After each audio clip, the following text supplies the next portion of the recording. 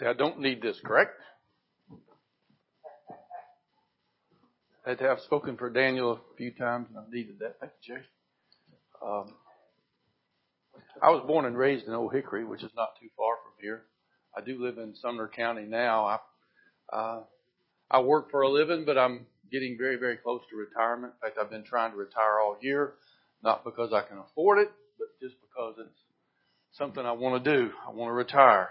And most people look at me, and for some reason, I don't know why, they say, you don't look that old. And I'm on Medicare. Took my first Medicare physical. They had to delay it because of the COVID virus, but I took it last month. I walk into the offices, and they look at me, and they say, you don't look like you belong here. And I said, wait till you see my x-rays. And they took about 20 x-rays, and they said, aha, you do belong here. My bones are old, and my bones do creak. Back here in the far corner is my brother David. Stand up, David. Wave. Stand up, wave now. I don't know why, but people can't seem to tell us apart. It's just odd. But David's from the Sudan. And David and I have a ministry together. In fact, several years ago, he went over and delivered some supplies into some refugee camps there. Things that we don't even think about, i.e., like, you don't think about a mosquito net. But those people over there in those refugee camps, that's all they think about. Especially when they're eaten up at night by these giant mosquitoes that they could die from. And so we've delivered nets, we've delivered milk for children, Bibles, songbooks, and other supplies into the refugee camps. And one of the leaders, I know, David, you told me one time you were going into the camp with the things for them to help them, and they said, why are you doing this? They couldn't understand that we did it because we cared. And but David was able to build a relationship. I think one of them even named a church after us now. So, but David's trying to get a trip to go back over there. We have about 50 children in an orphanage, and you know, when I share that with people, I always get the same pious looks, and people will look back at me and they'll go, "We have starving children in America," and I'm not denying that. But I can tell you this: they're not laying out there on the street naked, with no clothing, with no hope of a meal, clothing, or food, and going to die. I have not yet seen that here, and that's what goes on over there. And we've got children in the school that the only place, David, am I correct? The only place they get clothes is through us, and we're the only school that actually feeds a meal so they can stay alive. And we've got a waiting list, and we're doing what we can and what God provides. Now, I do have a message for you. In fact, it's one I shared a little bit. I told Jay what I was going to speak on. But at my age, at almost 66, I can tell you there's two things that have never happened to me in my life. I'm almost 66 years of age. And I know you may find this shocking, but first, I've never won a beauty contest. That's just amazing. And now, if you ask my mother, I was the best looking baby that's ever been born. And the second thing that's just never happened to me is I've never won a popularity contest. And that is one thing I do not seek. I'm going to tell you, and I'll tell you straight up, and I just tell people the way things are. I get an opportunity to speak at different places. I can tell you right now, if I was invited to First Baptist Hendersonville tonight, this is the message I would speak, and I'd probably get stoned to death before I got out of there. And I do not shy away from the truth of God's Word, from the message of God's Word, and we need to hear the truth. We need to hear God's Word. So as I start this evening, you'll see me take my glasses on and off. But see, it's odd. At 66 years of age, my distance vision is still 20/20. That's remarkable. But I can't even see my fingers. I mean, this is great. When you get up close, I can't see nothing. And these are my prescription reading glasses. So if I want to see you, I got to go like this. If I want to read, I got to go like this. So there's a whole lot of that going on. And I do have quite a few scriptures to share with you. One of the things to start out, I do a lot of study. In fact, with what resources I have, I'm a bit of a collector of books and some Bibles. In fact, this is actually one of my collection I brought with me tonight. Now, it's a New King James Bible. There's probably several of you out there who've got a New King James Bible, but probably not this one. You may not know this, but the New King James was actually the translation of the New Testament was finished in 1979. And in order, I guess, to get some cash funds coming in to help, pay for the rest of the translation, Thomas Nelson went ahead and published the New Testament only. I mean, this is a little thick, but that's only the New Testament that was published in 1979. That's the first publication of the New King James Bible.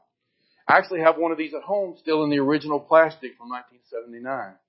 And they finished the Psalms 1 year later in 1980. They finished the Old Testament in 1982 and published the whole Bible. So if you've got a whole Thomas Nelson Bible and you've got a date in there before 1982, I'd sure like to see it. Probably want to buy it because I don't think one exists. It was 1982. Now, one of my pet peeves, everybody has pet peeves, right? Everybody. Well, let me share some. I tell you, I was sitting over there before I get into my pet peeves, and I believe God gave me a message or a scripture He wanted me to share with the congregation because I heard of some hurts out here. Now, I want you to understand something. There's so many times you and I will sit back. Now, we'll be careful how we say it to God, but we really believe all our problems, if we're honest, could be solved by more money, more education. Maybe if we were born into a different family. I mean, we all have those thoughts that I'm in this. It ain't my fault. It's one of these things. I want to share something with you from God's Word that just might encourage you or hopefully make you think. In the 1 Corinthians chapter 1, starting verse 22, Paul says this, "For the Jews request a sign and the Greeks seek after wisdom, but we preach Christ crucified, to the Jews a stumbling block and to the Greeks foolishness. But to those who are called, both Jews and Greeks," that means called by God, Jews and Greeks, Christ the power of God and the wisdom of God. Because the foolishness of God is wiser than men and the weakness of God is stronger than men. Now hear this.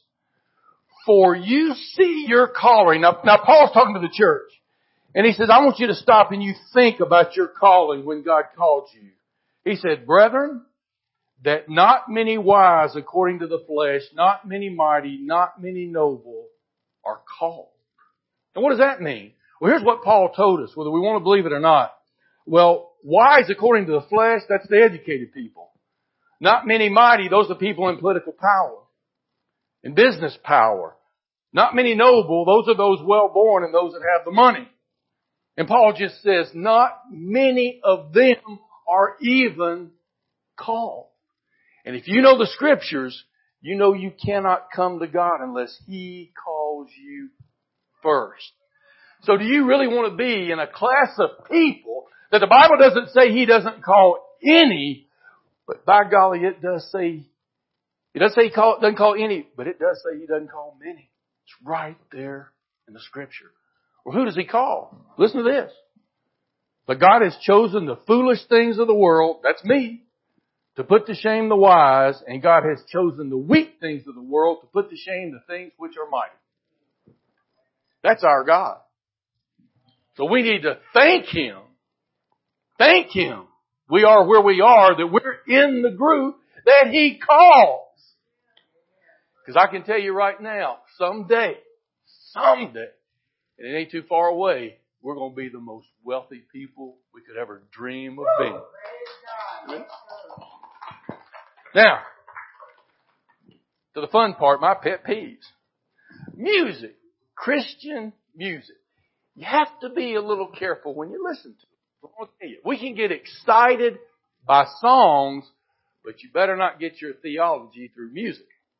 Let me give you a couple of examples. This is one of my pet peeves. I always listen to music. There's a song out there about Jesus took my place on the cross. And here's what it says. "There on a hill called Calvary, there stood a cross of agony. Nailed to that cross where I should be, He took my place at Calvary." Well, doesn't that sound good?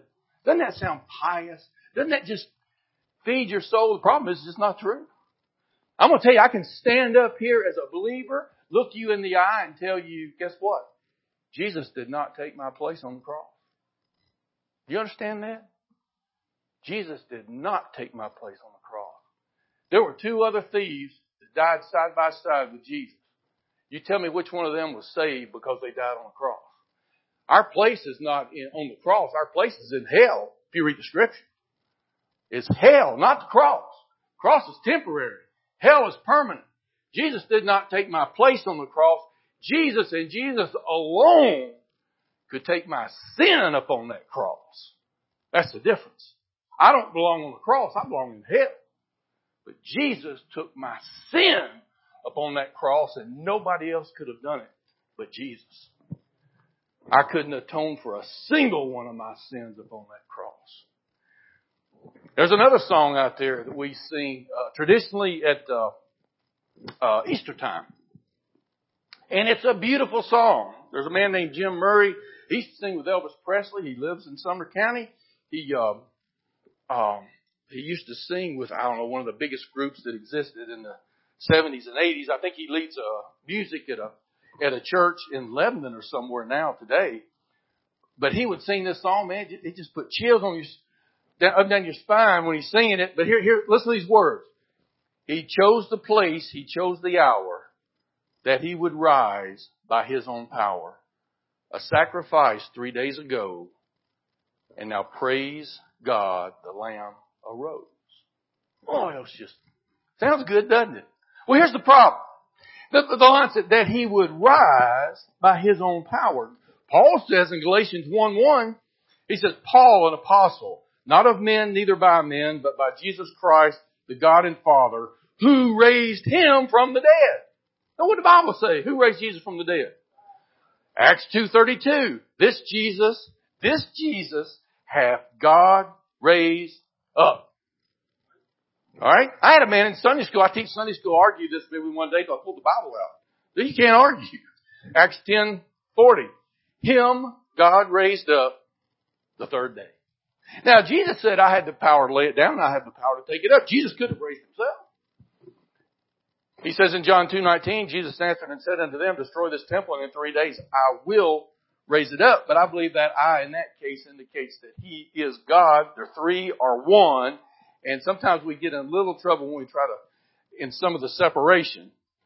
But it's clear that God we have these scriptures, so we're told God raised him from the dead. Now why? What's the difference?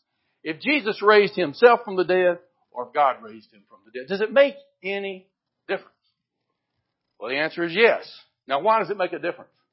Well, what was Jesus' purpose? If you read the scriptures, Jesus' purpose was to reconcile. We're a fallen man in sin. And Jesus' purpose was to reconcile us to the Father. He's our mediator. Mediator to who? The Father. He's our high priest. The Father. Okay?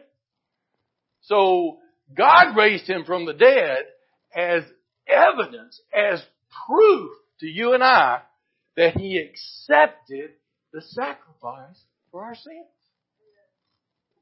That's why the Father raised him from the dead. Now I get to start preaching. That spaghetti hold for a little while? Just a little while. I want to share a couple things with you tonight. And one really leads into the other. I think I may have spoken this one other time when I was up here talking. I'm not sure, but this is just so important. The crucifixion. Do you realize that what we see on TV, what we see in the movies, was not the crucifixion? I have no idea why this isn't preached, taught to Christianity. It is not. I have studied Roman crucifixion. And what we see is not it. You know, we see, and even you go by a cross, and you got the cross. Oh, I keep thinking, I've got to stay near the microphone. You go to the cross. This is what you see, right? This is what you see on that little thing that you wear around our necks, right? He's standing just like this. Makes crucifixion. What was the purpose of Roman crucifixion? Does anybody know? The number one, there were several purposes I want to mention, but the number one, yes sir. Now what was the purpose? Why did, they could have just cut their heads off. They could have hung them. Why did they crucify them? Now we're getting there. It's a deterrent. See, crucifixions were public. They wanted people there. They wanted people there because if you saw somebody crucified, it was so gruesome. It was so tormenting. It was so horrible, you would not do what they did. Now, so the first purpose was a deterrent and fear, to bring fear against the Romans. So what is number two, which makes number one so scary? Number two is torture. The idea is they wanted to come up with the most agonizing, painful, torturous method of death so no one would dare do what they did, was torture. And that's what we're going to look at. What did Jesus really go through on that cross for you and me? Well, first of all, we always see him in the movies. They lay him down, and while he's laid down, right, they nail his hands and they nail his feet at the same time, right? Not the crucifixion. What they did in the real crucifixion, the hands to the cross being first. And then they hung that cross beam up on the vertical beam. So they weren't raised together. The vertical beam was in place. They raise him up, and only the cross beam. So the only nails holding him were in his hand, right? Those only nails. So what does that mean? Body sack, right? And the reason for that, remember, torture. You got all these people watching this. What happens? Remember in the Old Testament, in Isaiah, I believe, he says, my bones are out of joint. Remember that? See what happens when you hang like this on just a cross member with your arms out by a nail, all your body weight's pulling down. Guess what happens over a little bit of time? Each shoulder comes out of its socket. You extend your length here, when you're showing your arm, approximately 6 inches.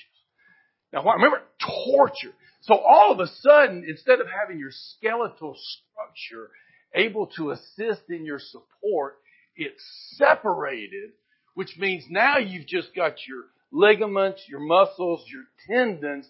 That's the only thing holding you. Your skeletal support is gone, and the agony is just excruciating.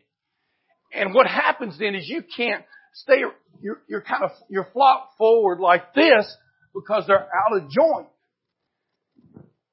Now remember, he's already been beaten while he was naked.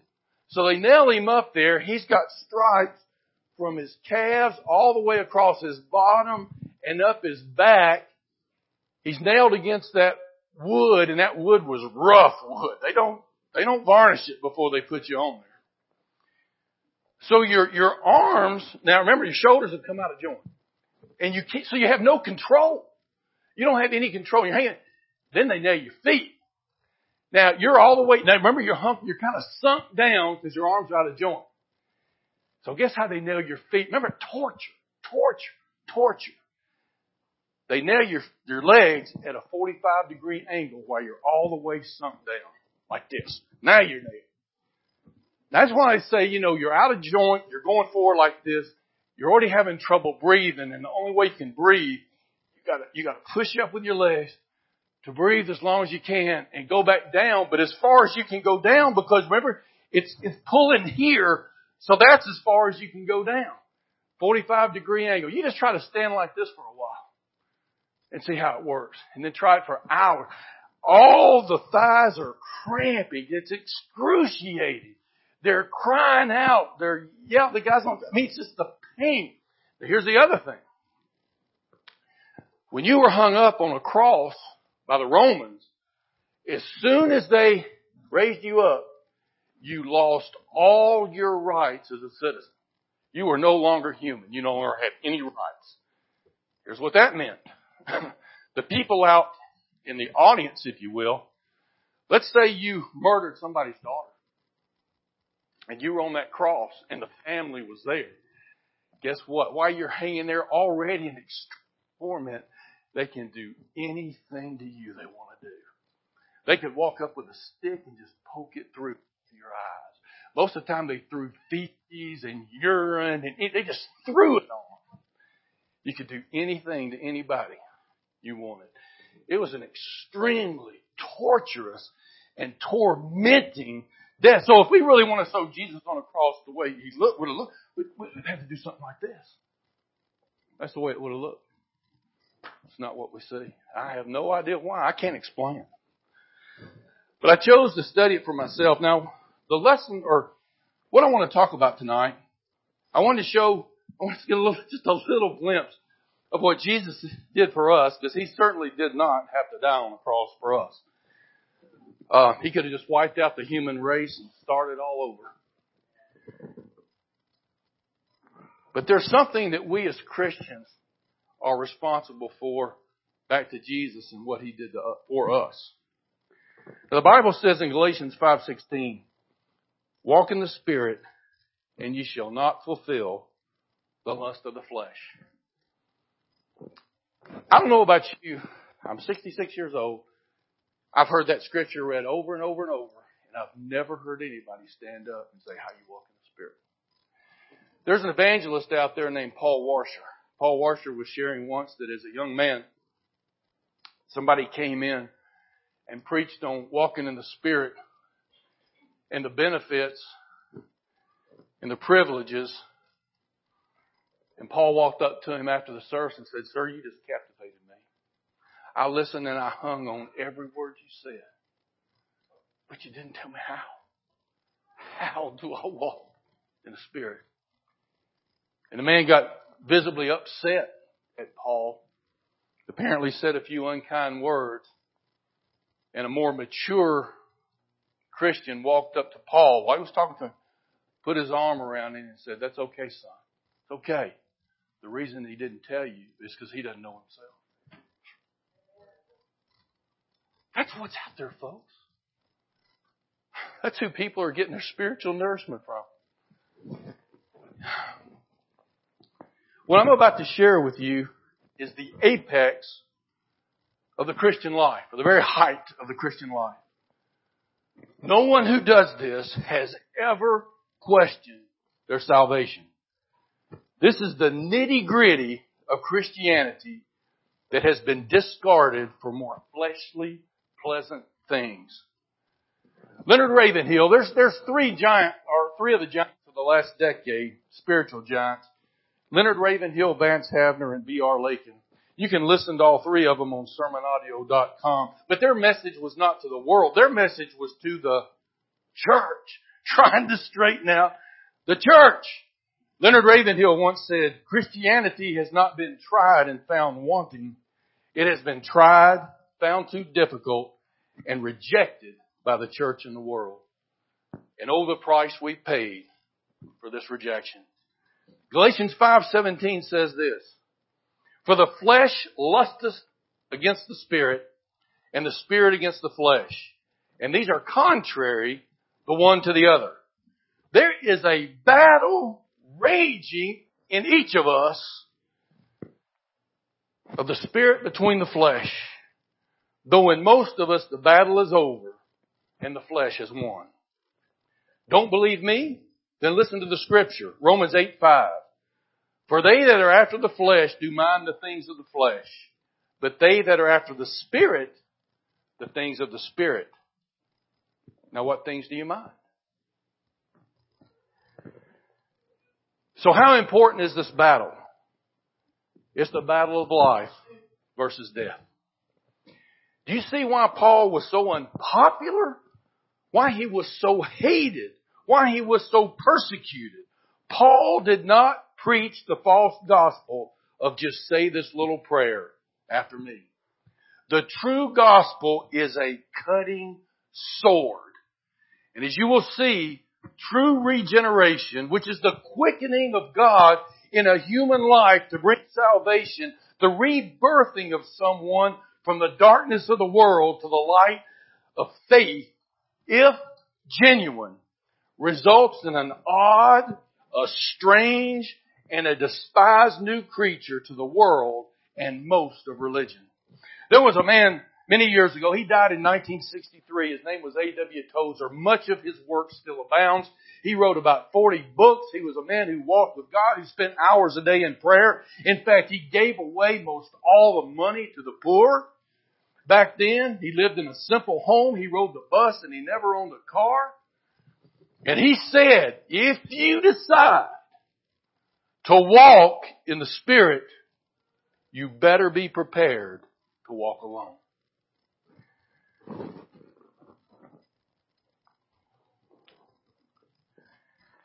How do you reconcile the words of preaching today to the words of Jesus? It seems the most propagated gospel on religious TV today is the prosperity gospel.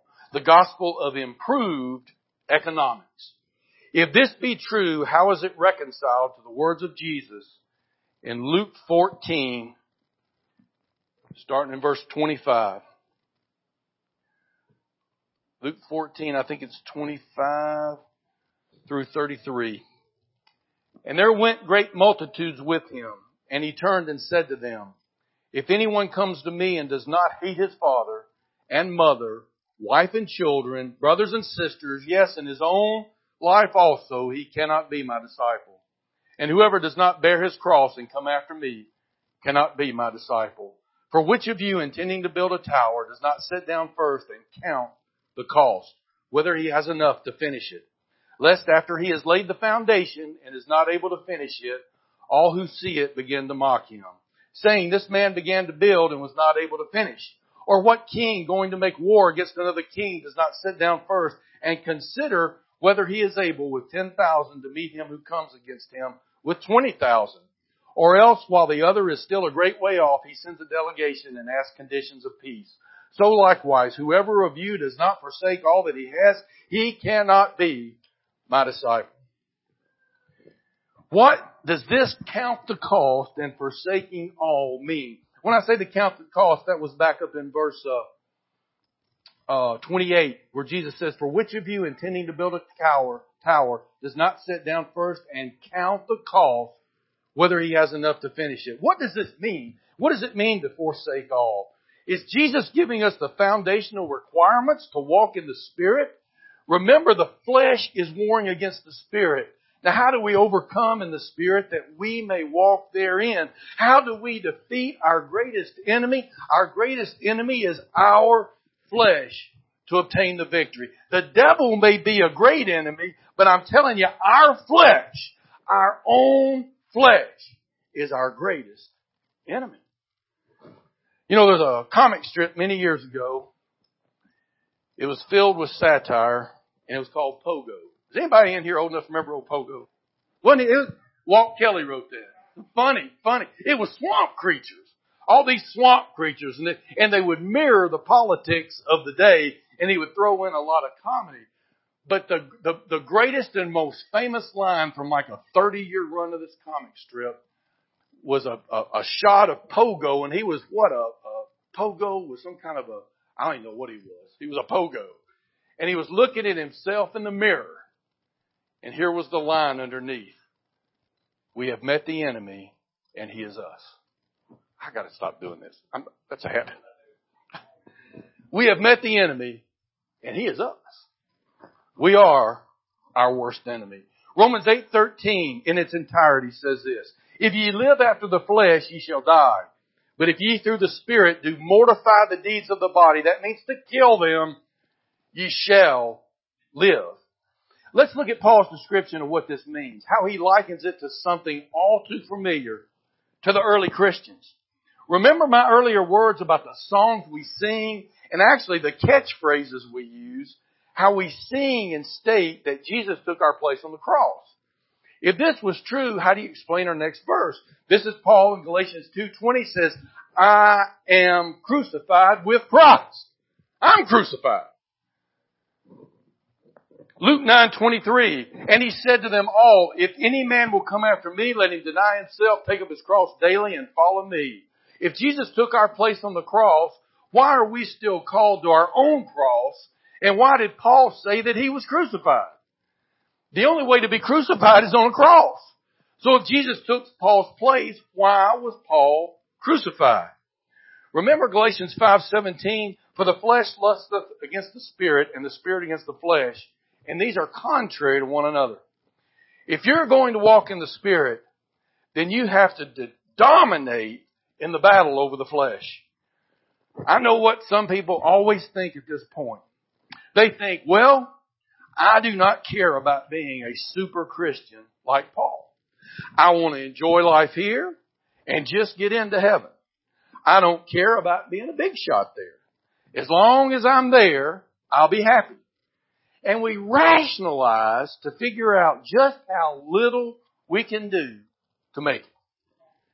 Well, I hate to burst your bubble.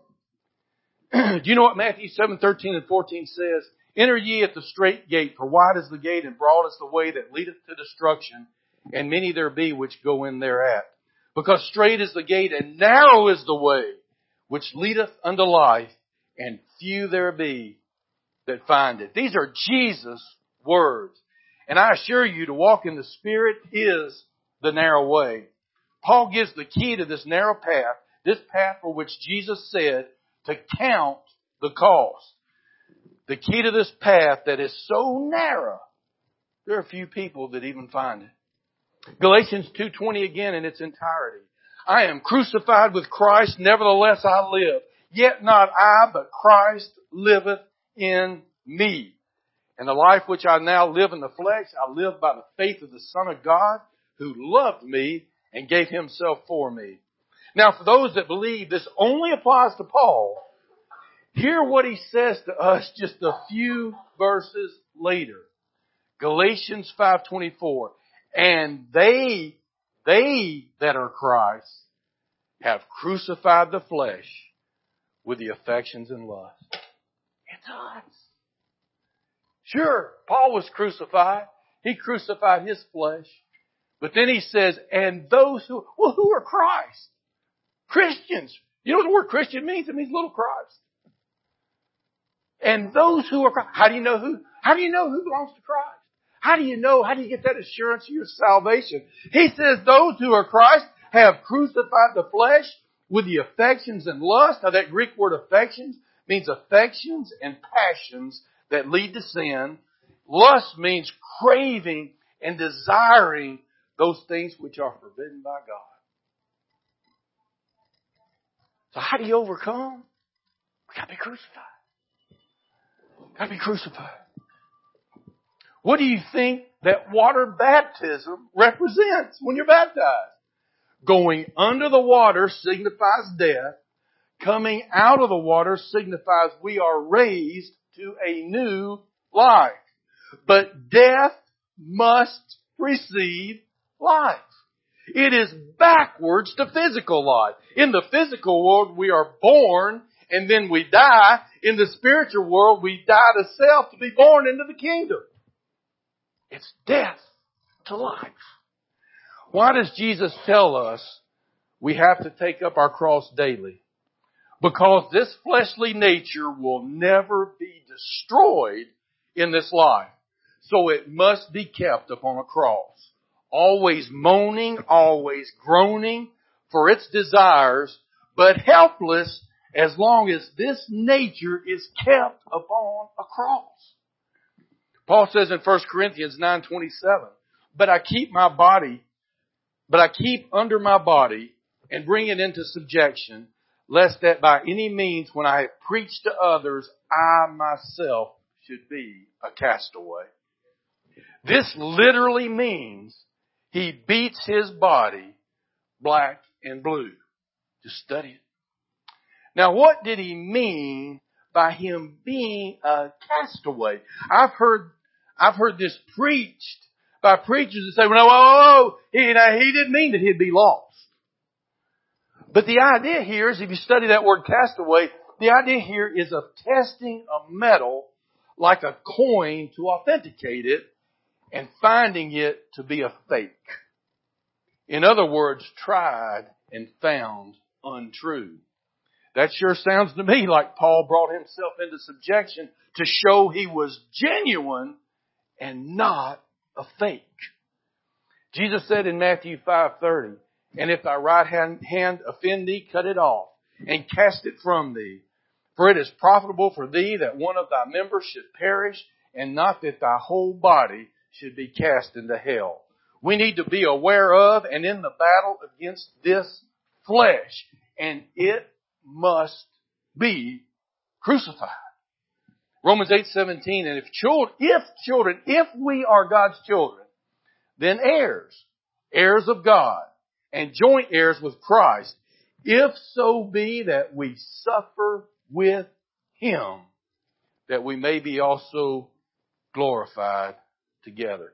Nobody wants to hear that. You know why we don't want to hear that? You know why history records men and women suffering for Christ with joy? I've got two books on martyrs. One is that thick, and the other is Fox's Book of Martyrs. And the recorded stories just shame us. I was reading one, some of them are just brief paragraphs recorded in history, like in the 1600s. I was reading about these two girls that gave their life to Jesus. They were 16 years old. I was 16. So what happens? Well, the corrupt church of the day, which said you couldn't have this personal relationship with Jesus, arrested these two 16-year-old girls. They took them before a body of men, and they gave them a chance, and all they had to do, two 16-year-old girls, all they had to do was renounce that newfound faith and go their way and live their lives. That's all they had to do. How many of us would just say, okay, I'll renounce it. I can go live my life. They refused to renounce. They were tied up in sacks and thrown into a river.